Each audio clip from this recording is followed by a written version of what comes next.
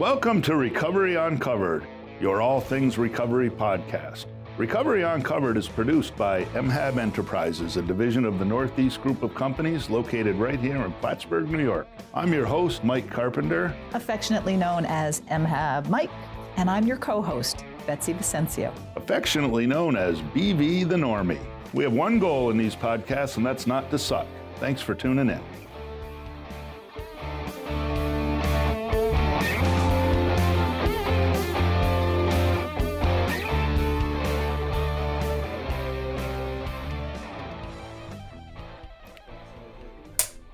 Good morning, everybody. Welcome to Recovery Uncovered, podcast number 14. I'm your host, Mike Carpenter, affectionately known as MHAB Mike. You can see that we fired my sidekick, Betsy Vicencio. She will not be returning. That's not true. She'll come back at some point. She's in sunny Aruba for 2 weeks, so you're stuck with me doing this all by myself. And in fact, our guest today asked where Betsy was, and I think he's disappointed that it's only going to be me and not Betsy. But we'll have a good time. So, this is our 14th episode. That's really cool, and this is much more difficult for me without Betsy to kind of prompt me into the things that we're going to say. But I will tell you before we get started, and I introduce my guest, I was researching some numbers today, and we mentioned at the last podcast that COVID's over. And we're beyond it. We're not using COVID out anymore. And, now we're back to what I consider the real pandemic that's been going on for the last 30 or 40 years, which is the scourge of death from alcoholism and drug addiction and poverty and all of those things. Bryn, do you need to get your phone this morning? That's all part of the excitement. That's awesome, Bryn. By the way, before we get started today, next week's podcast will be a behind-the-scenes look at Bryn Judkins and Telly Schwartz, who are going to be on this side of the camera. So it should be a lot of fun. So, yes, I was looking at the numbers, and, the numbers of people still dying from overdose deaths and alcoholism and those things continue to rise. So I'm glad we'll get back to focusing on that. And so we'll launch right into this and go with our guest. Our guest today is a gentleman that I met many years ago, and I credit him with being one of the guys who dragged me out of the shadows and put me in somewhat of the public eye. And I thank you and curse you for that all at the same time, because there are days when I really like it and days when I wish I was left alone. But John Bernardi is the executive director of the United Way of Clinton County or North Country region. Adirondack region. Thank you, Adirondack. President and CEO, but close enough.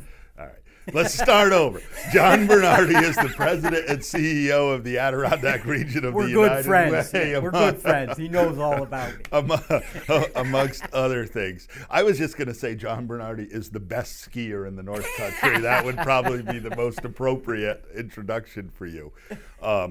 The president and CEO of the United Way, which in my opinion, and I think many people's opinion, is the premier nonprofit help people organization in this part of the country and probably all over the country. And, the uniqueness about you guys, and I'll talk a little about our company and what we do, the uniqueness is you give to so many different organizations. You are like the umbrella that helps all of the smaller organizations be able to function. So welcome. Thanks for coming. And thanks for not putting on a tie. No, I'm going casual today. Billy Jones, the only one who came here and put on a tie. Of course I'm he did. Really, Billy? You would expect nothing less. Suit and a tie. I'm like, he's so clean cut. Yeah. So, yes, and I'm sorry Betsy's not here. I know she's one of your favorites too. So we'll have to have you back in a year or two and talk with Betsy. Sure. So let's launch right into it. So you've been the president and CEO of the United Way for a long time. Tell me. Just about 15 years. So following the... But I've been in the human service field my whole life. It's all I've ever done. So 35 or 36 years, various capacities in the mental health field and counseling. Didn't you run a kids group? I was the Head Start director in Essex County. Prior to that, I was at what used to be the Camelot Boys Home in Lake Placid, which is now Mountain Lake Academy. Yep. Working in a residential treatment facility, and then I went on to be the Head Start director, then the CEO at ACAP, the Community Action Agency in Essex County, and various other places, and landed at United Way of the Adirondack region, which was Clinton County at the time. Right. Then we added Essex County. Then we added Franklin County and became a regional organization. 15 years ago? 15 years. That's when you came. Did you think that was when you were younger? That was where you'd wind up when you were getting old?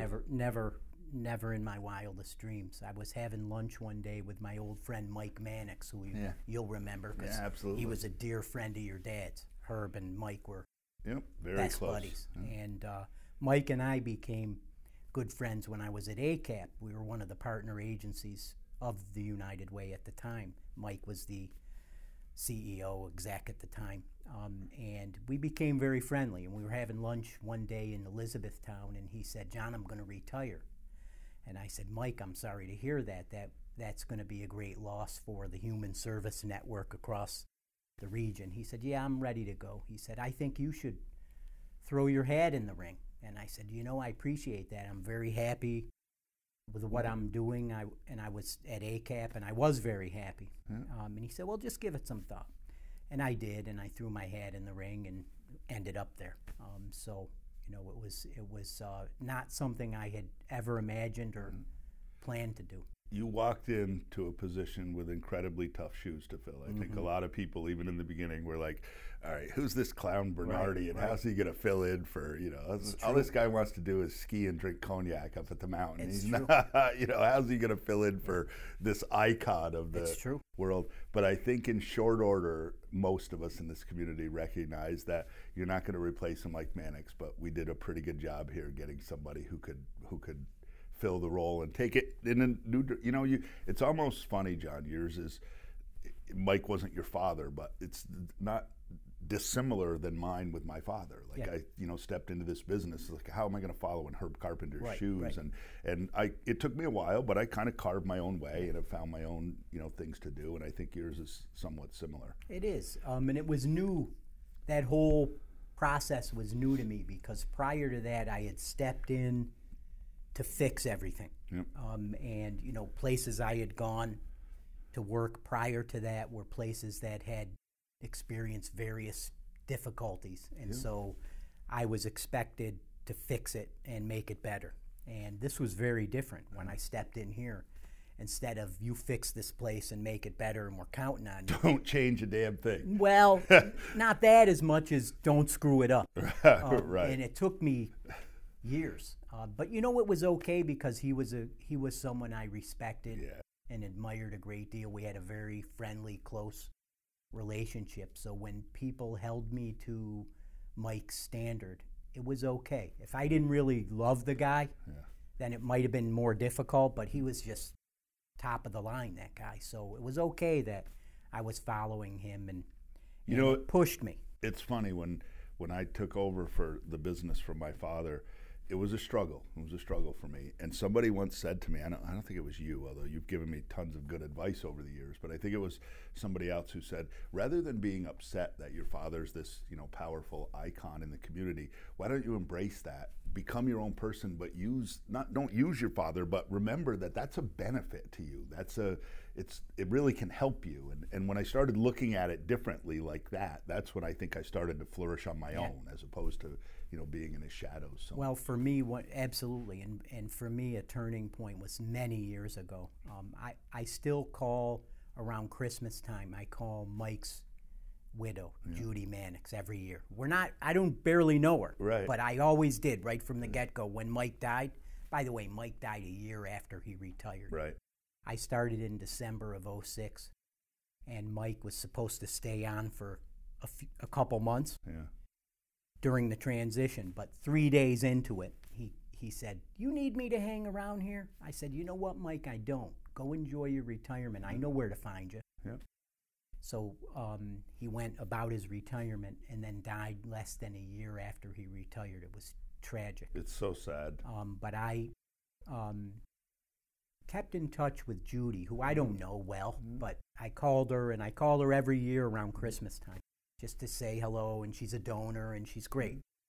And several years ago, she said to me, "You know what, John? Mike would be immensely proud of what you have done with that organization." And I said, "That's it. It's all I needed to know. It's all I needed to hear from that point on." That's one of those little stories that probably doesn't get a lot of public recognition. Maybe a lot of people don't know about it, but that's the character of people like you or people in this community. One of the things you always have talked about over the years that I've known you is we're lucky in this community. We have a tremendous amount of people with high character who work together. And we have our differences and we fight, we argue, that happens. But sure. By and large, this community really jumps in together whenever somebody needs something. Yeah. It really is. And you've been a proponent of pushing that from the day that I met you. I really believe that's our greatest asset because like any region, we have our set of challenges, as you just mentioned, and those will continue. But one of the things we do really well in this region is collaborate, cooperate, partner, and support each other. There's very little territoriality, and you see this in other regions. I see it all the time or hear about it from my colleagues across the state and other nonprofits especially, where they're very territorial around what their role is, what their territory is, what their focus is, and they don't play as well in the sandbox as we do. And we're great. MHAB's a good example of that. When you had this idea and this to meet this need in the community, and you started to reach out to people to get their input, me included, I was proud to be part of that conversation early on. People rallied around the idea, and you were able to pull all those partners together in short order. Yeah. And that wouldn't happen everywhere. There would be a whole conflictual process that you would have needed to go through in other areas. Yeah, I think we had over 30, and I never had any of them say no or let me think about this. Everybody was like, that's a great idea. It's needed. How can we help? What is it you need from us? What we do? So you're right. It's always, and we've done the same thing. If people have called me and said, yeah, I'm in, sure, what do you need? I know, my wife obviously is in housing and works for BHSN, and when they were getting ready to think about the Northwoods project, I think we, along with you and a whole bunch of other people, wrote them letters of support every year until they got it approved. She never struggled with getting people to, sign on and say we're in. So you're right. We have a tremendous amount of respect for each other, even in the private business community. We're pretty big in the warehouse business. All the people who run warehouses around here are friends of mine on some level, and we're, you have trade secrets, you're going to keep that, but we're friendly competitors. Like we're not viciously trying to put each other out of business. We're not. It's like what can we do to help this area? Wherever we can grow and bring more people and more resources, I think is great for us. Absolutely. So tell me about the United Way. What does the United Way actually do? Well, we're a comprehensive nonprofit human service organization. People know us mostly as raising money and then making investments and funding programs, and that's certainly a big part of what we do, but it's much more than that. And actually what I just described isn't enough anymore. There's a lot of people raising money. You have to be relevant to the needs of the community. And my focus, Mike, you and I have known each other a long time and have become good friends, so you know a lot of this. But I'm a human service guy. I'm not a fundraiser. Yeah. I don't consider myself a professional fundraiser.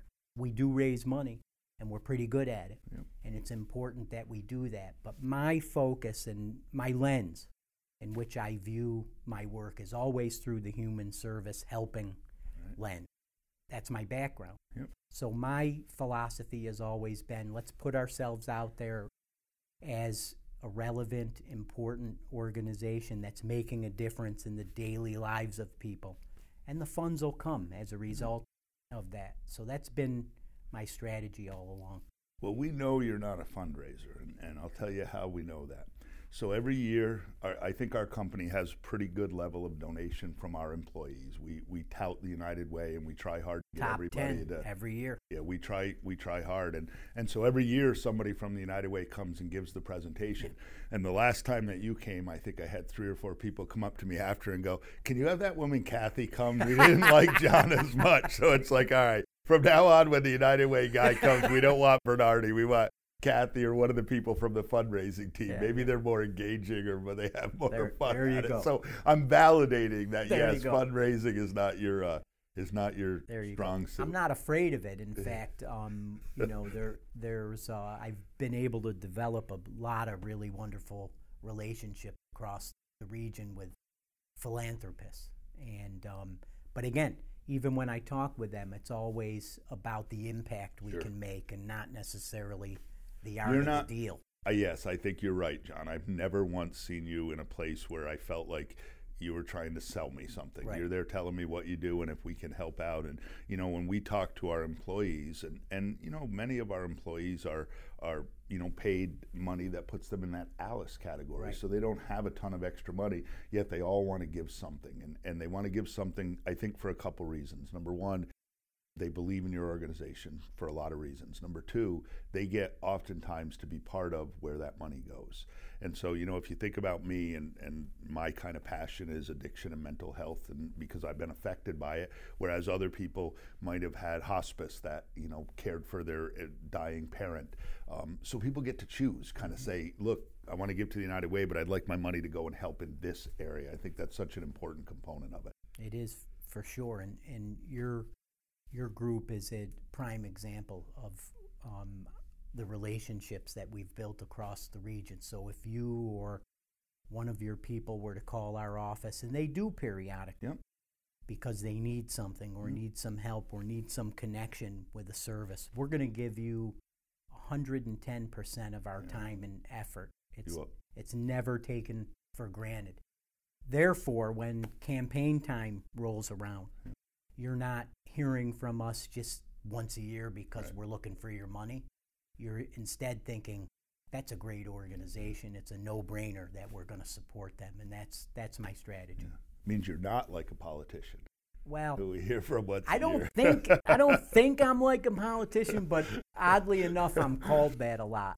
People a politician, say to me, you Bernardi, do. you're such a politician. You are pretty. You know schmoozer. what? I'm a schmoozer. You are. Betsy and I remark about it all the time. Like, it's not possible to say no to Bernardi. If he shows up at my office, I'm like, oh shit, this is going to cost me money or time or something because I can't say no. You're like the Godfather. It's like John Bernardi asks, and you just say yes. So one of the big things that you pushed for years is this whole idea of ALICE that I don't know a whole lot about. I don't even know where the phrase came from, and I know it means asset limited something. I don't know what it means. So let's talk about ALICE, because I'd like to talk about that, and I think that brings us into the context of recovery, because not that everybody who's an addict struggles with poverty, but it certainly is much more prevalent in the community that is less affluent. So what does the whole ALICE mean? ALICE is a wonderful initiative that we launched many years ago. Was that launched here, John? Was that your? We were one of the first organizations to launch it, but at the same time, there were other United Ways in New York State that were doing. But we were on the ground floor of it. In fact, I chair what they call the ALICE Steering Committee statewide, which is a statewide group.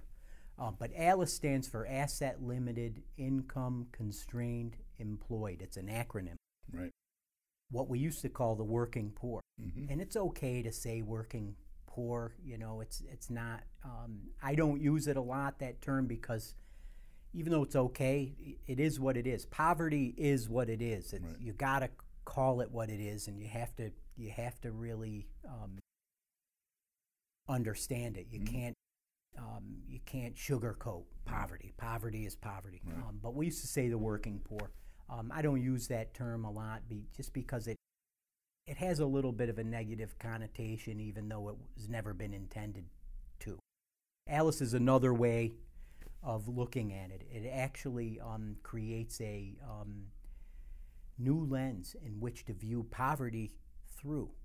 And it's really fascinating. We've done extensive data around financial instability for families in our region. And what we determined was there are two ends of poverty in our region. The one end is the federal poverty limit. So on this hand is the federal poverty limit, which is ridiculously around $12,500 for I think an that individual. number is actually lower than the minimum wage, right? I think the federal poverty level is depending actually on lower how than many the minimum hours wage. you work. Right. For a could be. full-time employee, yeah. But it's yeah. 12. It's 12.5 or so for an individual. So that's the federal poverty, and it's 23,000 for a family of 4. So that's the poverty limit on this left hand. Okay. Over here is what we call the ALICE threshold, and so our research has determined that an individual in our region would need to make around $23,000 a year just to begin to live independently. That's not high on the hog. I was going to say, barely getting by. When you say live independently, a roof over their head, possibly a car, maybe to drive. Without government assistance. Without government, enough food in their barely. cupboard, and Barely. Right. And we also know that a family of 4 would need, well, here in Clinton County, $58,000 a year. Okay, so you got federal poverty limit here at $12,500 for an individual and $23,000 for a family of 4, and that's what determines most of the eligibility for assistance. Then you got the ALICE threshold at $23,000 for an individual and $58,000 for a family of 4. So in between those two levels are tens of thousands of families in our region. They make a little too much to get most of the government assistance, but not enough to live without fear of going over the financial cliff. Right. So things you and I would take for granted, Mike, like a flat tire or a leaky roof or a broken furnace, to us those are pains in the neck. Those are inconveniences. They might cause us to have to take some time off from work or make some calls or use some credit card that we were trying to phase out or these other nuisances. But they're not going to cause you or I to lose our job, become homeless, or have to make a decision whether I get my medication or my groceries. Right. But there are tens of thousands of families in our region that are so close to that financial cliff. And this is despite their efforts to work 2 and 3 jobs. And you got a lot of good, hardworking people here in this organization. I know it for a fact. And therein is the issue. Those people feel like I'm busting my ass to do this. And I literally am a flat tire away from losing everything that I have. Right. So ALICE shines a light on this group of people, and is designed to create strategies, awareness first of all, like you're doing with me, which is wonderful. But then also strategies to try to address some of these concerns, and we actually have some really good models of programs that have been developed as a result of ALICE. For example, really quick, we've brought back a pilot called Wheels to Work. This helps people either purchase a vehicle or repair a vehicle for work purposes. It has to be tied to employment. And as you know, transportation is a huge issue in our region. The other thing, this is really exciting, that we're starting with some partners, like similar to the MHAB partnership. We've assembled a group of partners, and we're starting a microfinancing program for ALICE families so they can borrow a relatively modest amount of money, $3,000 to $5,000, up to $10,000, for vehicles if they need them. It could be vital home repairs and other things of that nature. And the rate that they would need to pay it back is adjusted so that they can work it into their budget. Right. Because a lot of families can't go get a loan. You and I, if we need to borrow money, we go to the bank and sign the paper and you borrow money. We're very lucky. A lot of families aren't able to do that. Right. So that's great stuff. The best thing about that is, and I know you well enough to know that shining a light on it is step one, but then shining a light on it and saying, look what we did, we shined a light on it, doesn't really mean anything if you're not actually going the extra mile and saying, okay, now what do we do to help here?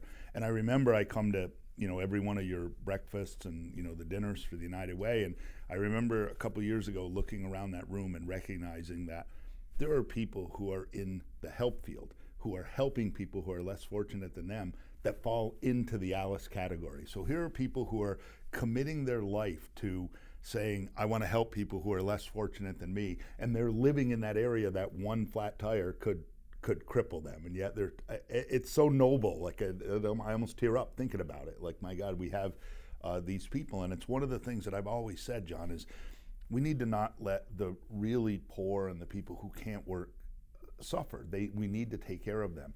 But there is that divide when you're trying to get out of there to where you and I are effectively. That ladder is really, really steep, and the help that's there is limited. I've had stories, but I have one particular one of a woman who worked for me, and she wasn't making a lot of money, and she was able to get HEAP assistance and a few other things, possibly, I don't want to call it food stamps, SNAP benefits. Yeah. SNAP benefits. And we gave her a raise, I think 50 or 75 cents an hour. And a couple weeks later, she came back to me and asked me to take the raise back. And I said, why would I do that? You earned it. You deserve it. And she said, well, because it put me over the income level that I can't get help with my fuel oil, but it doesn't give me enough to be able to pay for my own fuel oil. And that's a real story. That's not embellished. That's not somebody trying to, that's a person who is working their ass off trying to get better, and is being told that, okay, well, now you've made too much, and there's no validity to it. She's not making too much money. So I'm incredibly happy we're doing some stuff about that. Yeah. And I know that's been one of the big initiatives that the United Way love did. Alice. I'm really proud of Alice. We got a long way to go, Mike, to your point. And I see that all the time. I've had people in my office that, I've promoted, and they've said, thanks for the promotion, but I'm not sure you realize the hardships that promotion has created, because I just lost 3 major benefits because I just crossed over by a few dollars. Right. And so, but to your point about people working in the human service field, there are probably the majority of people that work in the human service field are Alice families. And it's sometimes they're drawn to that type of work because of their own because they've had their own struggles. Sure. Yep. And they make excellent workers because they can relate to people. But the other thing that we're pleased about, back to awareness for a minute, is people use the lingo a lot. You mentioned Billy Jones, our good friend Billy Jones, who we love. We like to pick on, but what a guy. He uses it all the time. He speaks Alice. Right. I've heard the governor speak Alice, and the governor's people speak Alice. Among human service providers, you hear it more and more. And we've had a number of donors come forward in recent years, some anonymously, others publicly, to say that they love Alice, they love what we're doing, and here's a big check, and we want it to go to Alice. So we've actually created a special fund within our organization. We have our regular campaign and allocation process that is a really great process. And then we've also created this Alice component because donors have asked for it. And this is a fund we manage. We don't allocate those funds out. Right. We manage those funds. So if somebody from the Northeast group, for example, needs something to help them maintain their employment or whatever it might be, we would utilize usually other partner agencies, but we would find a way to help people with these special funds that we have. I actually think Kathleen, that works for us and kind of does human resources, has contacted you guys a few times with some employees. We usually hear from her a couple times a month, which is great. Yeah. Really great. Yeah, it is. Those are the kinds of things that I don't think we talk about enough. We talk about the safety net for the people that are way at the bottom, right. But those lower income, working poor, Alice, it is a really tough place. And so many of them are trying so hard, and it's so easy to become defeated. It's like, I've been kicked around all my life. They don't trust the system. They don't trust people. They don't. You have all of these problems. They struggle with substance abuse, mental health, lack of education, whatever. There's a ton of things that go on. And then they get to this place where they have a job and they're working and they're starting to make a little bit of inroads, and then, like you said, the furnace craps out or the car goes down, and they're like, well, what's the point? Before, I was better just doing before. And so we're really trying to say, no, there is a point, and there are resources to help. Part of the other thing, and what Alice has done, and I think Spark kind of takes this same thing and does it in a more specific way, John, is the whole stigma piece that goes with people. And you know, you and I think, have been huge advocates of saying we need to eradicate stigma that somehow people who are less fortunate are less people. And I think that that's probably where you start with this, that just because somebody isn't highly educated or hasn't been able to make it in their life doesn't make them less of an individual that doesn't deserve the same opportunities as everybody else has. And part of that is the stigma piece. You're right. You know, saying to somebody you're poor as opposed to saying to somebody you're Alice, it makes it different, and it makes it different for those people. You know, the word addict has been kicked around for years, and I personally don't mind when people say I'm an addict, and I acknowledge as one, but it does have a negative connotation for people who don't understand. They look and they go, oh, that guy's an addict, and all of a sudden that says, well, he's this, he's this, he's this, he's this, or she's this, this, this. So I think stigma is a huge part. And so let's stay in Alice a little bit, but let's switch to Spark as well. So Spark stands for Substance Abuse Prevention and Recovery of Clinton County. Thank you. Of which you were a driving force, I think, in getting it started here, as well as become a chair. Tell me a little about how that started, because I didn't get involved till after it had been here for a few years. Well, Spark actually emerged, of course, when we had the latest round of the heroin and opioid epidemic. And actually, I got to give some credit to Janet Dupree, our former assemblywoman, because she was a big driving force there as well. And she got a group together of professionals from this area and attended some type of a conference or some type of a big meeting in Vermont, if I recall. Yep. And that was this idea of building these regional and community-based coalitions. And Spark emerged from that and grew really quickly. You were in on the ground floor. I remember when the first meeting you came to. I remember you actually calling me and saying, "What the heck's going on with the Spark thing? I want to come to one of those meetings." I said, "Come on!" And where was that meeting? I remember you being there. West Side Ballroom. We had half of the room. That's right. Yep. Yes, West Side Ballroom. I remember you coming in for the first time, and you got the floor for a minute, and you just wowed everybody with your empathy and your understanding of the whole issue. And anyway, the coalition grew very strongly. We, as you know, you and I are both on the steering committee still, and I think we have a meeting this week. I think it's Thursday. Yeah, Thursday morning, right? But we acted really quickly. Again, goes back to that quality we share in this region, where we can just get together quickly and dig our heels in and do the work that needs to be done. We're stubborn in that respect in this region. When something is big like that, we're ready to go.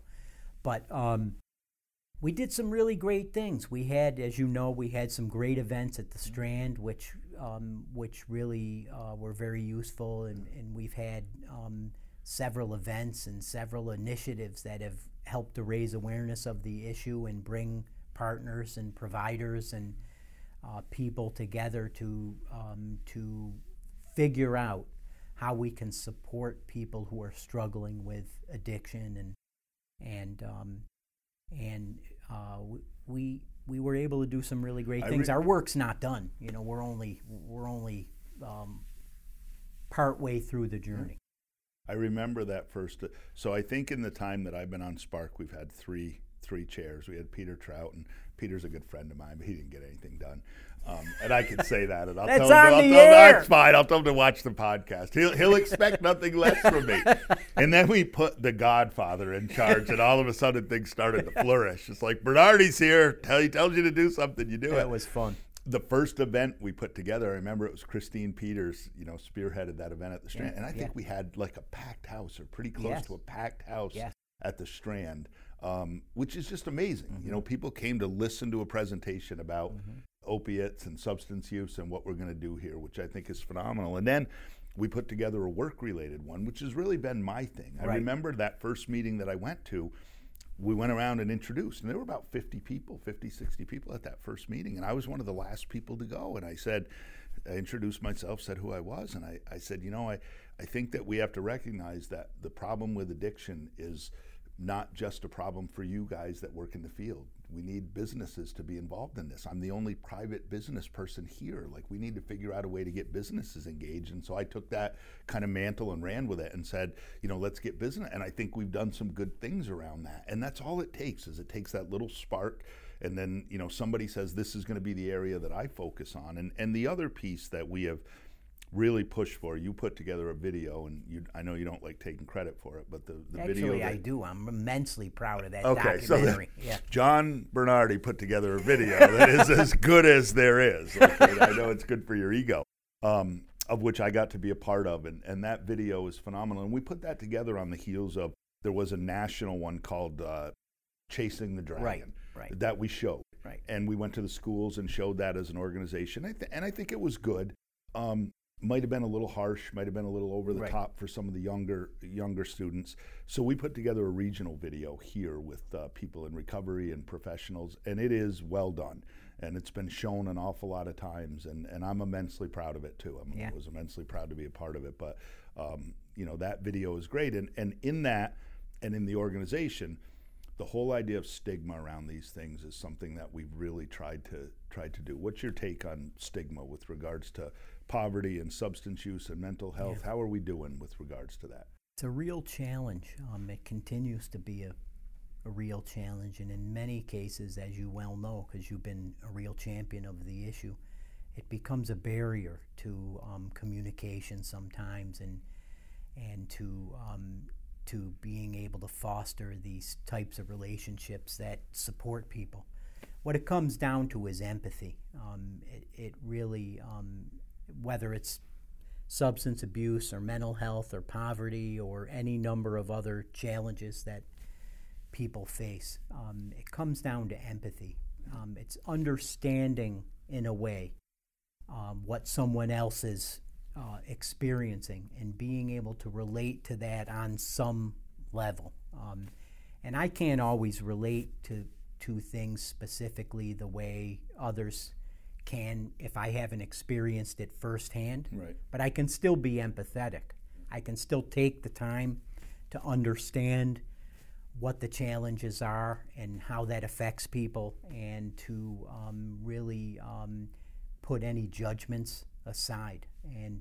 And we've made some progress, but we're not there yet. There's still a fair amount of that stigmatization on, and again, a variety of different issues. And the part that concerns me mostly around that is it becomes a barrier sometimes to people getting the kind of support that they need. And I always say, and I mean it, that you never know when you yourself are going to need help.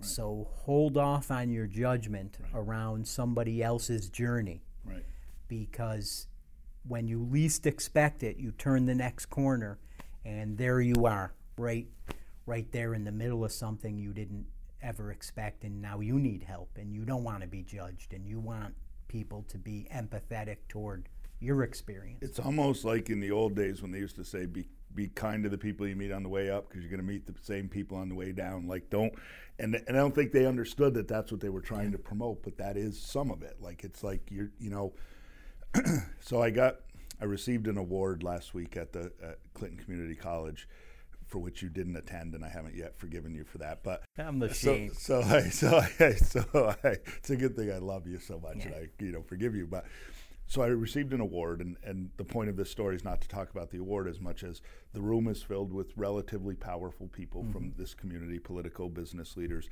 and it's also filled with people who are friends of mine who struggled with addiction, poverty, all the things we're talking about, and have righted the ship and gotten their life.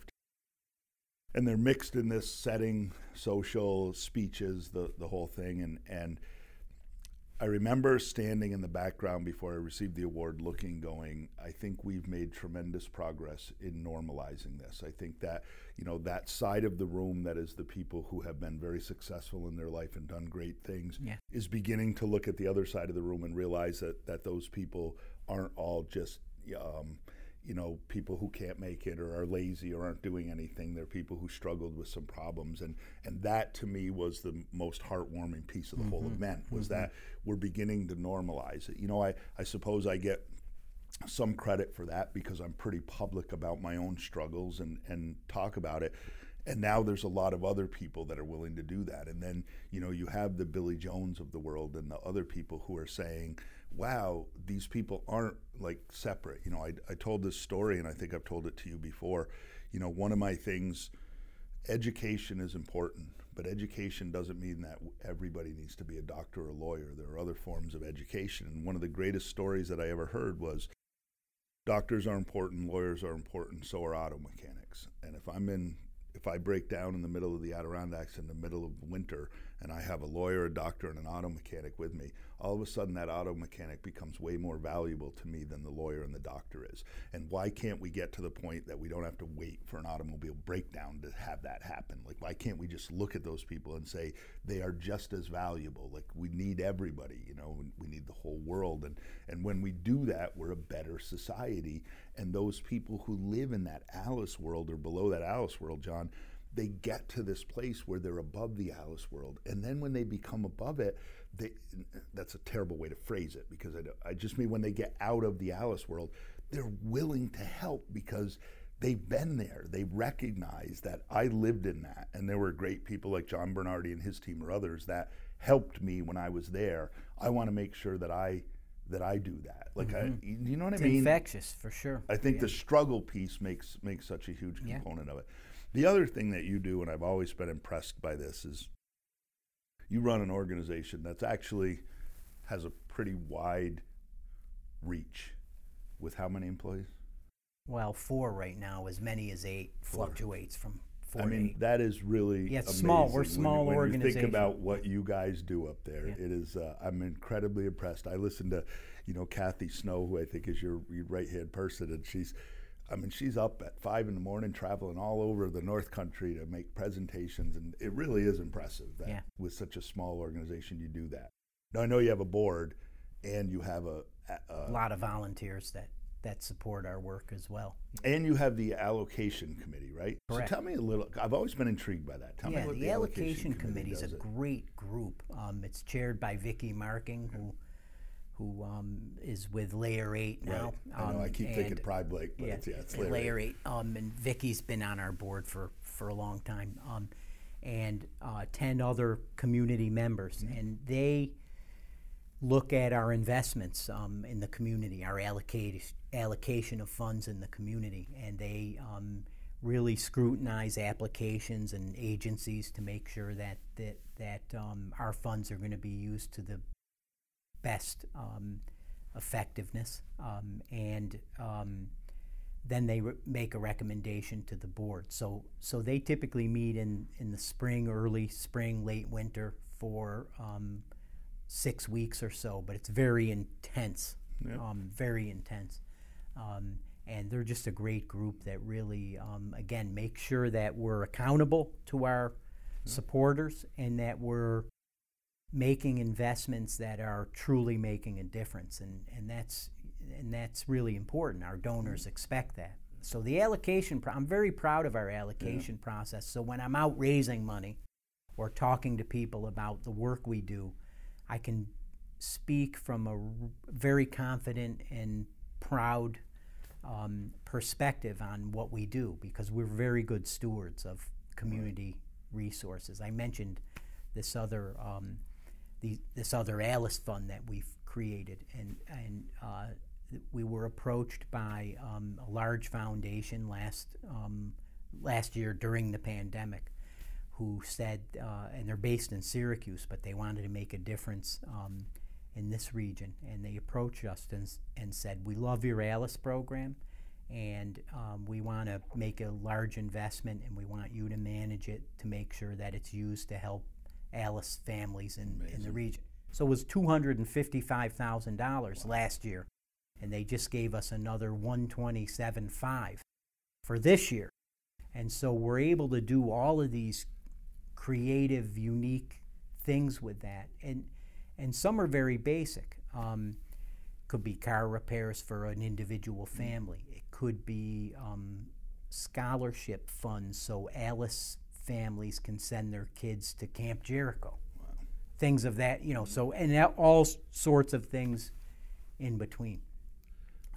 One of the other things that you've always done for us, so we do at our very small company with 50 employees, we do a 50-50 raffle every Friday. And that 50-50 raffle, 50% goes to the winner, although probably half the time the winner just puts the money back in the till. And the other 50% goes to what we call the Kids Fund. Mm-hmm. And at Christmas every year, I love this program. We take that money, and it's usually $2,000-$3,000 that we've raised, and we go to you and we say, and you know me, so you know what I'm looking for. I love helping people, but I love helping people that are in that Alice category, that are trying hard, single moms, single dads, working 2 jobs, trying to get an education, trying to do that, raise their kids, and can't have Christmas for their kids. And you send us families, usually there's 3, 4, 6 families, whatever it is, and we get lists of all the kids, what the kids want for Christmas, what was on their Christmas list. And our employees actually take that money and take 1 kid or 2 kids or whatever, and the employees actually go out and shop for that. And then we buy all the gifts that we can, and we have a big wrapping party in the conference room, and we wrap the gifts, and then sometimes I do it, sometimes Pete does it, who kind of oversees this. We get to bring them up to you, and you disperse them to the families. It's amazing. What I tell everybody about that, John, I say, at that last meeting before we all break for Christmas, I say, on Christmas morning, I hope you all get up and enjoy your time with your family and do whatever it is that you do. But I hope that you take 2 or 3 minutes and step back and think that there are kids opening gifts today that wouldn't have had Christmas because of this small contribution that you make and our relationship with the United Way, who help us. And it brings tears to my eyes every Christmas morning, thinking that some kid who lives in a less fortunate family, and the parent doesn't have to be embarrassed by thinking that it was given by somebody else. Like it just really is a great story, and you've been such a great partner in that, giving us great families. We so love we're incredibly that program. Appreciative. It's like the highlight of our year. We just enjoy doing that so much, and you and your people have just been incredible. And we're not talking about just your run-of-the-mill basic Christmas gifts for people. I mean, they really go all out. They do. They make it so special. Yeah. And the gratitude that these families have expressed over the years is just incredible. Because we really scrutinize to make sure that we're getting. Because unfortunately, Mike, there are people who take advantage of these type of things. So they'll go to the Christmas Bureau, then they'll go to JCO, and they'll go to wherever they can just. And sometimes they need it, sometimes they don't really need it. So we want to be extremely careful in choosing the families for you, because you've entrusted us with this, so that we're making sure that these are good, hardworking families who are humble and who are truly like. Well, I'll tell you the tribute to that, John, is that one year I think we bought one of the families. It was a single mom. And she worked 2 jobs, went to school at Clinton, had 3 kids. I mean, really just busting her ass, trying to make it right. And I think we gave her a $200 gift card, maybe Stop and Shop or something like that. And I think she returned it to you. And she said, I only wanted it for my kids. And that's what you go, those are the people we should be helping. Like, this is a noble, honorable person who's just trying to make ends meet. It's great. It's just great stuff. Yeah. So what's on John Bernardi's horizon? You mean this afternoon or 10 years from now? That's a wide swath. Where's Bernardi? So here's what I know about you. No matter where you are, you're going to be skiing. Well, yes. I skied right up until April 24th, Of course you Mike. did. Of course you did. Karen and I were at Jay Peak on their last day. Prior to that, I was at Sugarbush. This is after Whiteface closed. Yeah. We went to Sugarbush, had a great day there. That was the 18th of April. Then we were at Jay on the 24th of April. So yeah, of course I'm going to You know ski. what's great about you? What I do. You're like an expert skier. You can go ski anywhere you want to. But if I go with you, you're good enough to just hang out on the little blue trails and the baby trails so I don't get hurt. Although you do try to egg me on to go to the places where I could take a really bad spill. No. So I'm like, I have to be conscious of that. Skiing for me is, I'm 55. I'll be 55 this month, so I'm not a kid anymore. So I try to be a little more careful. But skiing is a lot of things to me, and it's the camaraderie part of it is a big part of it. So you and I on the chairlift, spending the day together, having conversations, laughing, picking on each other, spending quality time in some beautiful setting. Is to me that's every bit as important as the actual skiing, maybe more so. And so it's just a part of my life that is really multifaceted. It's a little bit about the actual skiing. It's more about the lifestyle and similar to golf. I mean, you're an avid golfer, very so similar. There's a lot of similarities there. I never got bit by the golf bug. But I know enough about it to know that there are similarities. You're right. The fun in golfing is really the camaraderie that's out there, not the, golfing's part of it and you like to play and all that, but it is. You're out there for 4 or 5 hours with people that you like and enjoy, and you're having fun and having some laughs and sometimes talking about some serious stuff. So it's the gear and it's the, it's the fresh air and the, the scenery. It's all of these things. You got your indoor golf center. Simulator here, so I got my own little ski shop at the house. Of course, so same idea. But what's on my horizon? Well, you never know what's around the next corner. I have no plans or intentions of changing jobs. I enjoy it a great deal, and there's more work to be done, and it's still fun. But who knows? I mean, you never know what's around the corner. I don't ever see myself working in a different field. It's all I've ever done. It's all I know. You're a natural in this field. Well, I appreciate that. It's been rewarding. It's been, I haven't gained a tremendous amount of monetary wealth in my life as a result, but I'm not complaining. Great life, and I make a comfortable living. So that wasn't a complaint, but friends of mine have gone a different route and made millions. And I never wanted that. In fact, I was don't get me wrong, I like nice things. Sure, I like good life. Appreciate that very much, but I was with a friend of mine who went a very different route, a childhood friend of mine, and he went into commercial banking and made millions. And he's retired completely now. He's my age. And we were talking one day, and he was, I don't know if bragging's the right word, about all this wealth he's built up and all these vacations and all these things he's done, in big house and, Jersey and all this and that and the other thing. And, I just listened to it, and then he spent some time with our family, so he knows our life too. And at the end of it, he said, "You know what? I think I'd trade everything I ever had for the life you have." And I said, "I wouldn't trade a thing for your life." Because, he was telling me, he said, "I barely ever went to any of my kids' things at school." And I said, Matt, his name's Matt, friend of mine. I said, "Matt, I never missed one of them. I never missed a one of them."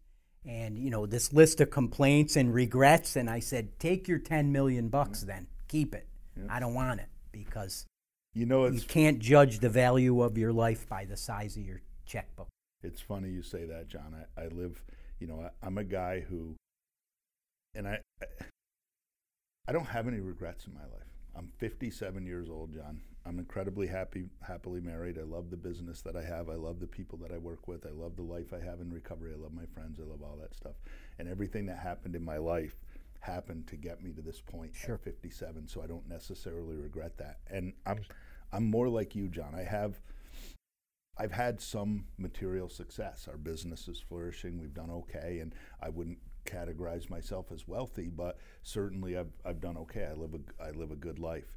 And you know what? I was talking to my wife, who you know very well, a few years ago, and we both acknowledge that we might actually be less happy or less satisfied then than we were 15 years ago, when it was not a struggle, but it didn't matter so much. Like there really is something to that. And you know, one of the things we said is that we're not going to be worried about buying new homes or doing any of that. We're going to be worried about spending our life having experiences, because those are what really matter. And you know, you liken it to the whole funeral thing. You know, if you go to a funeral and you listen to somebody eulogize somebody, nobody ever says, well, he had 9 homes and he spent, they say, I remember the time I got to go fishing with him and we caught a big fish and somebody fell out of the boat and it was hysterical. That's the stuff that people talk about, because that's the stuff that matters. You know, I've had this conversation with my father multiple times.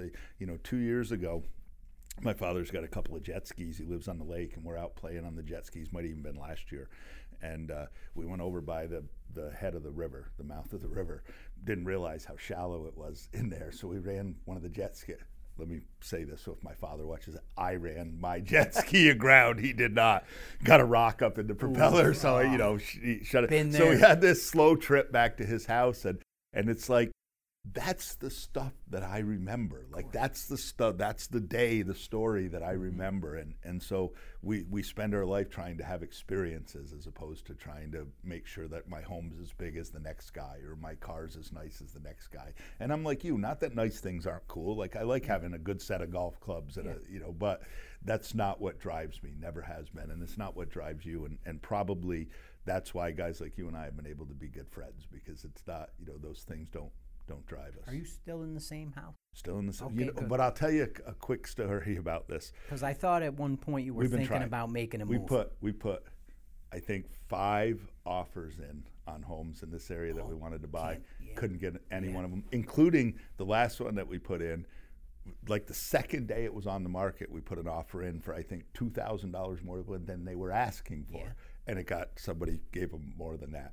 So we've become a bit discouraged by the whole thing. Could imagine. You know, we're still looking. Our house is fine. It works for us. We don't need, you know, that's a luxury problem for us. We're not in that Alice place where we have a perfectly comfortable, fine home that we can live in. We'd like one that's a bit more modern and all that. But if it doesn't happen for a year or two, you know, that's okay. And when Lizzie and I were getting discouraged about it, that's one of the things we said. We said, you know what, think about it. We're discouraged because we didn't get the home that we thought we wanted. We have this perfect home with 2 dogs and cars and a pool, and we're like, think about people who their decision isn't which home they're going to, it's do I eat tonight or do I go get my medication? And when you can always keep that in perspective, you really do look at things as luxury problems. This is a luxury problem for me. It's not a real problem. And you know, I do. I for whatever reason, I've always been able to appreciate the smaller things, the finer things, the things in life that really matter, and be grateful for those things. Yeah. So, you know, I grew up in sort of a middle class suburban. My father was a lawyer. He died young. He was 47. I was 12. So you know, I certainly missed him for a good part of my life. But he provided a pretty nice life for us. Right. And so I've not lived in poverty. Right. Like, I've never lived in poverty.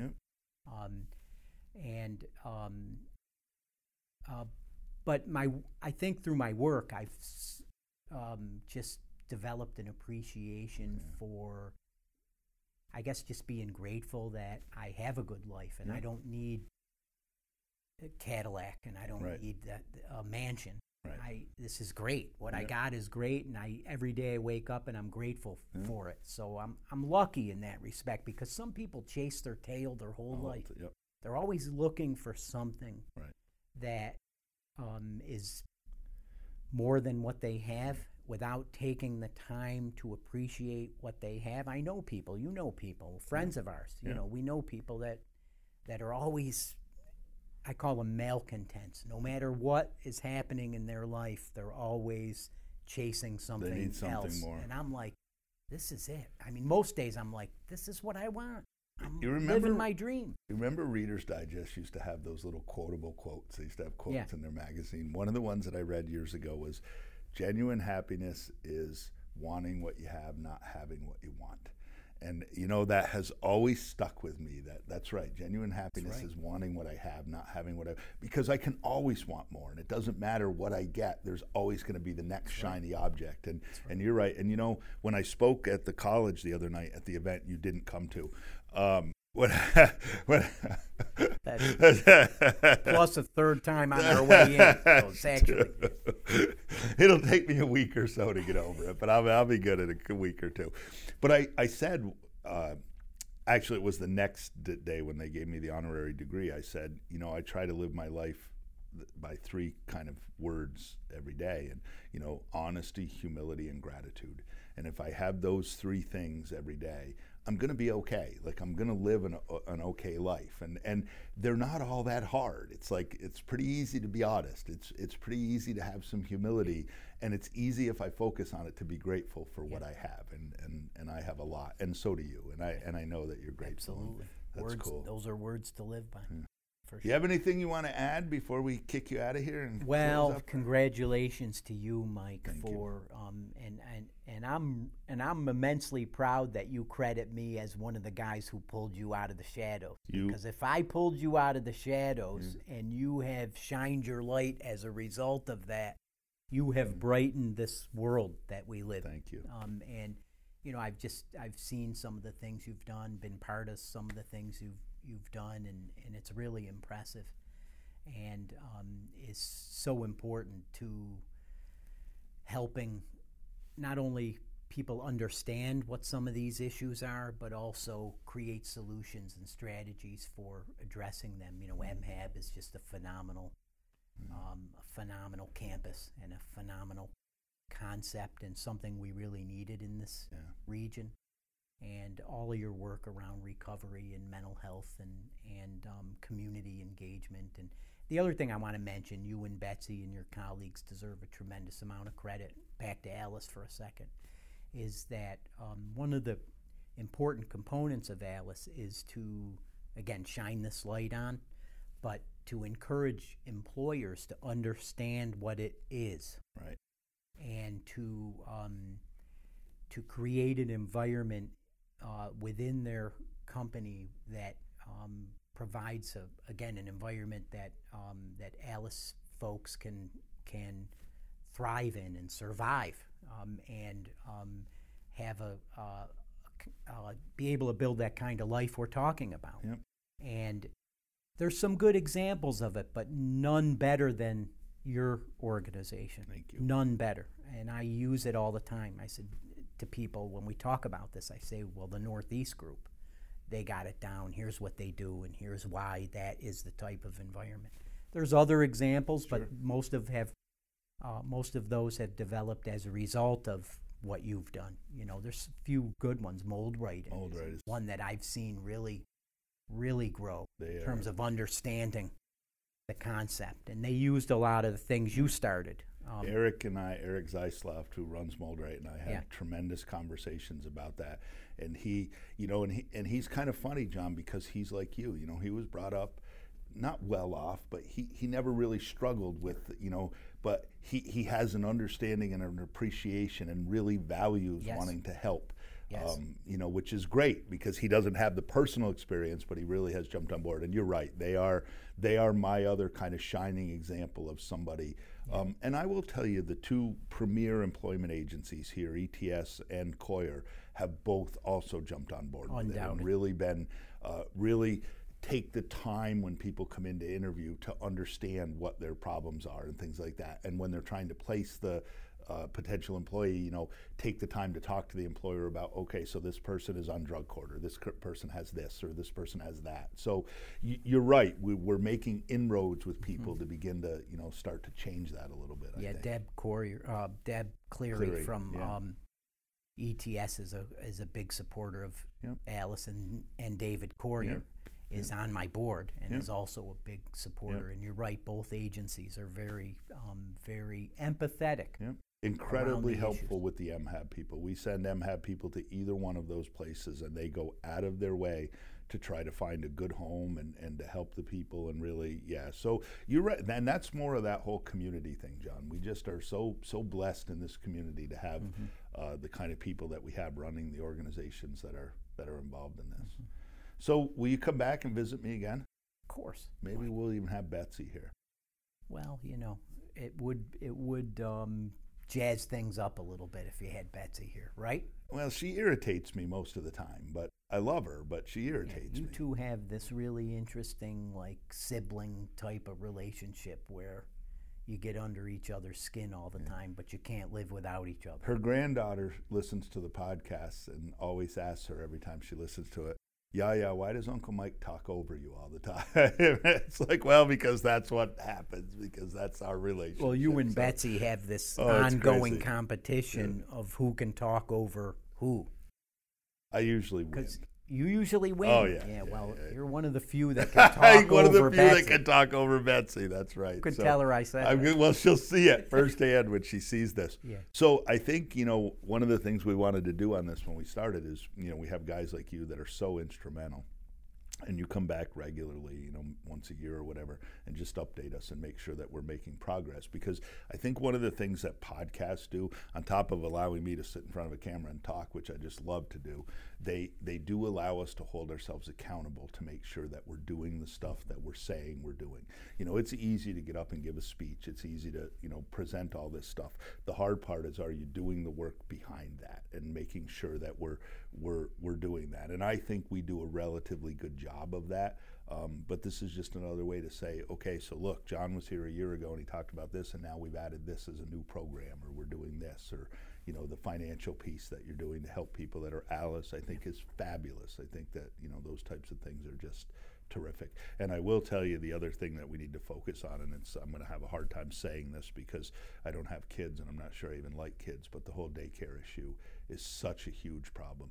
And the pandemic really brought to light how big a problem that was when kids couldn't go to school and couldn't go to daycare. And parents are now trying to figure out, how do I go to work and still take care of my kids when I can't send them to an overpriced daycare? I mean, it really is and I'm sure you see that in the Alice place. Well, speaking of the pandemic, a year ago, more than a year ago, last March, when things really changed in this region, and I was actually skiing that day that our world changed. I was at Whiteface. It was the 18th. Is that what it was? March 18th, I think. Of March, and I was at it was a Sunday. Yeah. 17th, 18th of March, whatever it was. I was at Whiteface in the morning with Karen. We had a great morning, and we were home by, I don't know, about 11 or 12 or so. And first thing that happened was I got a text from somebody who was still at the mountain and said, John, they're closing for the season. And I said, how could that be? I just left there. Everything was great. They announced they're closing for the season. And then my phone started lighting up that Sunday afternoon. It was Mark Davey, it was Billy Jones, and a number of other people. And what happened was that Sunday afternoon is when it became well known that the schools were going to close and our world was going to change. And so, you speak of relevance. We made a conscious decision at the time that we're going to throw ourselves in harm's way and become one of those organizations that's out there in the forefront of dealing with the issues that need to be dealt with. And so we never closed, not for a day. To this day, we have never closed. And we were the first nonprofit in the region that got deemed an essential business. And it was actually at the request of the governor's people who contacted me and said, would you be willing to stay open, because we need a nonprofit that will make sure that there's this network of I said, I never was going to close. Right. You don't have to ask me to stay open. And so we got the first essential nonprofit business delineation. I'm proud of the work we did. But childcare was a major concern right from the get-go. Transportation was the other, and food insecurity was. Those were the big three last spring. And we've addressed a lot of those, although child care is still an issue. They're all still issues.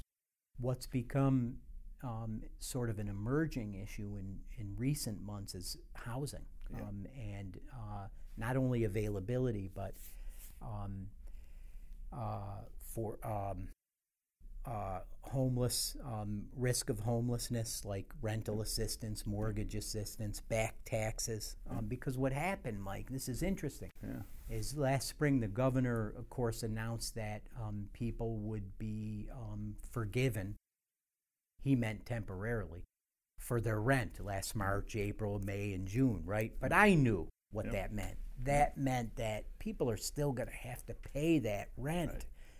Landlords across the region cannot be expected to cover their tenants' rents for 6 months. Right. But it wasn't clear what the communication was. So Alice families thought they were in the clear for rent for March, April, May, June, and went through the summer, actually. Yep. But I knew, well, in the fall this is going to become a crisis because they're not forgiven. Right. Landlords still got to get paid, and rightfully so. Right. So what's happened is that crisis has exacerbated and increased in intensity, and now people are behind by tens of thousands of dollars in some cases with their mortgage or their rent, and so they're facing all these challenges. So housing's become a major issue for Alice family. That was the big landlord issue. The big landlord issue was, look, it's all well and good if the governor wants to say we're going to, give a moratorium on paying rent, but he also should be saying where that's going to come from. And I think that they made a colossal mistake in the way that they gave out stimulus money and the way that they added extra unemployment and didn't make it mandatory that you had to pay rent or necessities with that first. Right. And that was probably flawed logic, because you're right. Now when the courts open back up, you're going to begin to see all these lawsuits and landlords evicting people, and rightfully so. When if the government's giving you subsidies to help you and you're choosing to say, he also told me I don't have to pay my rent, that's not probably the right way that it should have been done. And so you're right, we're heading in a place that could get bad for a while. And the pandemic that's just one example of the confusion that even now there's great confusion around CDC guidelines. Should we wear masks? We don't have to wear a mask. One of the things I've been doing and spending a lot of time with lately, Mike, is around the vaccine process. Yep. As you probably know, we're the northern region, so it's 7 counties, called a vaccine hub, and CVPH is the hub of that vaccine network. And so their job is to coordinate the vaccination process. 7 counties, so all the way to Watertown and back, and south to Lewis County. It's a huge region, and they called upon me to chair this task force called the Health Equity Task Force. And what that is focused on is making sure that there is equitable access for Alice families, homeless people, disabled people, elderly people, BIPOC communities, migrant farm workers, Amish, and so groups that may be underserved or hard to serve and hard to reach. And I've really loved this work. It's been fascinating work. I might have actually even called you when the or maybe I called Rochelle, because I think Rochelle's also on that. She's part of the Health Equity Task Force, So when they opened the drive-through vaccine site over here, thought it was a great idea. That's where I got my vaccines. I think they're efficient. They did a great job. Oh, yeah, they were very absolutely. helpful. But I remember, I think it was probably Rochelle I called, and I said, okay, so we're talking about how poor people, Alice people, whatever, are struggling to get vaccinated. But we put a drive-through only vaccine site. I got 100 residents at MHAB. 4 of them, I think at the time, maybe 6, have cars. What are they going to do about vaccines? So we asked people that live in MHAB, 90 or 100 residents, how many of them would be willing to be vaccinated, and I think we had 10 or 11 that agreed. Then the hospital, we got in touch with the hospital, and the hospital agreed to come over and do an on-site vaccination. So we went back to the people and asked how many were willing to get vaccinated, and I think we had 58 people that were willing to get vaccinated. And so that's just a perfect example of when we made it easy for people to do this, they were more than willing to do it. But when it was hard and challenging and they didn't know how they were going to do it, they're just like, well, whatever, I'm not going to bother with that. And sometimes I think those of us that are in positions of responsibility forget that the person who you're trying to help, who's sitting at the bottom, already feels like society has shit on them for a long time. Whether it's right or wrong, that's how they feel. And whether society has or hasn't, that's how they feel. And every time you put up, you use the word, every time you put up another barrier for them, it just further ingrains in them that, see, they don't care. They don't care about us. They token talk about us. And when you can do things that show that that's not what we're doing, and I think that's what we tried, that's when you begin to see people flourish and prosper and begin to get out of that position of generalized poverty and a lifestyle that just doesn't allow them to have, my statement is their version of the American dream, like whatever their version. And it's funny that you and I talked about, you talked about your friend Matt and all the money he had and yours, and, you and I are similar. Like, I'm not trying to push on people who are less fortunate than me what they should do with their life. I'm just trying to push on them that you should determine what you want your life to be, and then you should go have that. And it can be, we live in this great world and great country that gives us this opportunity. Like, you have opportunity to go and be and do whatever it is that you think is valuable to you. That, like, and we're here trying to help you get there. That's what we're trying to do. So it's great stuff. What you do up there is great stuff, and your team is fabulous. And Thank you. Your golf tournament is even a decent golf tournament. Well, so we're looking forward to having you there. We have a lot of fun next in your golf month. Tournament. Hope we get a nice day like today out there. And I'm suspecting that next year we'll be back to normal. I think so. I hope so. Yeah, we're definitely getting there. I would encourage people to get the vaccine if they haven't. Yeah. And again, our work is focused around making sure that people can access it if they want it. Yep. And we're making some progress, but it's really important, and it will help us get back to normal. Yeah. Do you know, John, and you and I think lean somewhat the same way in some of our beliefs about the world, but I wasn't necessarily enamored with getting the vaccine. I was a little reluctant at first. And I talked to people that were in the field and listened to what they said, and I was okay with doing it. But for me, it was even more that I want my life back. I want to be able to go and live, and I want to go to a hockey game, I want to go to a movie, I want to go to a place. And if the way to that is through the vaccine, then I'm willing to do it. Selfishly, because I want to be able to go back to living just like I was living before. I want to ski, I want to play golf, I want, without having all of these restrictions placed on me. That's how I try to promote the vaccine. Forget about and the second piece is, I don't necessarily trust the government. I think you and I have had those conversations before, but I find it hard. Except for Billy Joe. Except for Billy, we do like go on record. We do like Billy. Yes, we do like Billy sometimes. But they wouldn't have put a vaccine out to try to vaccinate 300 million people if it really was going to be detrimental to your health. It's not practical. It wouldn't make good sense. Right. So I do believe that it's safe as they can probably make it at this point. And so I was happy to get it. And I had probably the same adverse effects that a lot of people do. The second shot kind of knocked me out for, about 36 hours. But I've not had any other reaction or feeling to it. And it does, you feel a little bulletproof, a little more like I'm, I feel comfortable going out and being somewhere. I tell people, and I'm not a medical professional, so I'm just doing my job as the chair of the Health Equity Task Force, not trying to be a medical professional, but this is my personal belief that any risk that the vaccine would create, which is so minuscule, is a much better risk to take than the potential long-term effects of becoming infected with COVID-19. For me, I'll take the vaccine. Any chance on the vaccine, easy decision for me personally. Because I'm not a big vaccine guy either, but, when it came down to, okay, you can get it, I'm like, I'll take it. Because I'm thinking I'll take my chances on a vaccine, because I know people that have young people in their 30s who they call long haulers, who just can't get over this thing, neurological issues. I said, I don't want to take that chance. I don't want to have that. I don't want to. And it's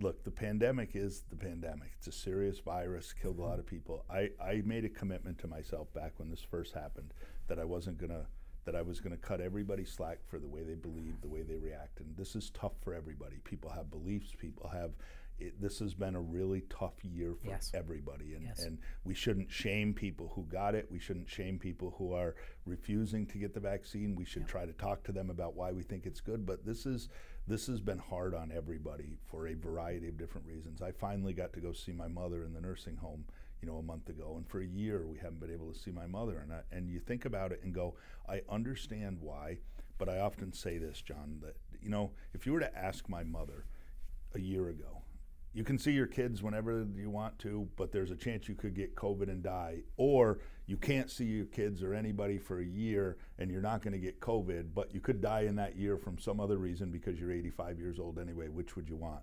I'm pretty sure that most of those people would say, I want my family here and I'll take the risk of, you know what I mean? And I'm not faulting the nursing homes for what they did or anybody, but it's been such a tough year for all of us, and I'm so happy to be kind of getting out of it. So, and you and I could probably sit here and talk for 3 hours, John, because I genuinely like you. And well, you're all right. That's high praise then, Mike. You're all right. But if I'm on that list, if I'm on your good list, what more could I possibly want? You've fallen one wrong. Yeah, because of the college thing, but you've only fought. That's 3. Is that 3 or 4? 5. That's 4 or 5. You got me once on the way in and 4 times here. So thank you for coming today. I really do appreciate it, and it's been fun. It's always great to spend time with you, and you're one of my favorite people. Well, thank you for that. I consider you a close friend and a valued confidant and just a wonderful guy that I love being around, so I'm happy to be here. Well, I appreciate that, and we're going to put you on, and next year we'll do it when Betsy's here, so you can get a little fun with both. Well, Betsy and I'm the chair of the hospital board. She's the vice chair, so she's coming in. Right. And so I see Betsy a lot. I know you do. And so she's a firecracker. And you're Rotarians. And like you and Betsy are the true meaning of elitist in Plattsburgh. You do fit the bill. You just said I was humble. True elitist in Plattsburgh. That's what I think of when I think of you. But so thanks a bunch for coming, and we're going to have you back. So listen, couple things before we wrap up. No Caustic sweatshirt this week. I have the Islander sweatshirt on because the playoffs just started. So by the time this airs, I could be a Stanley Cup champion, or at least my team could be a Stanley Cup champion by then. So I wanted to wear something that was appropriate. So I didn't get the Caustic one, but I have some more Caustic ones going. Secondly, I think I made a commitment to do a quote every week, right? Did I say that? Last week I didn't have one, did I? So I have a good quote. Okay, it's about change. If you always do what you always did, you always get what you always got. Think about that going forward. We don't have a closing statement anymore either, do we? Because we're not using COVID out anymore. So thank you for coming. Betsy won't be back next week, so you got 2 podcasts without Betsy, making my day. And we will be talking to Bryn and Telly next week about behind the scenes recovery podcast. And thanks again to our guest, Mr. John Bernardi, the godfather of Plattsburgh, New York. Thanks for having me, Mike. I enjoyed it. Thank you, folks. See you next week.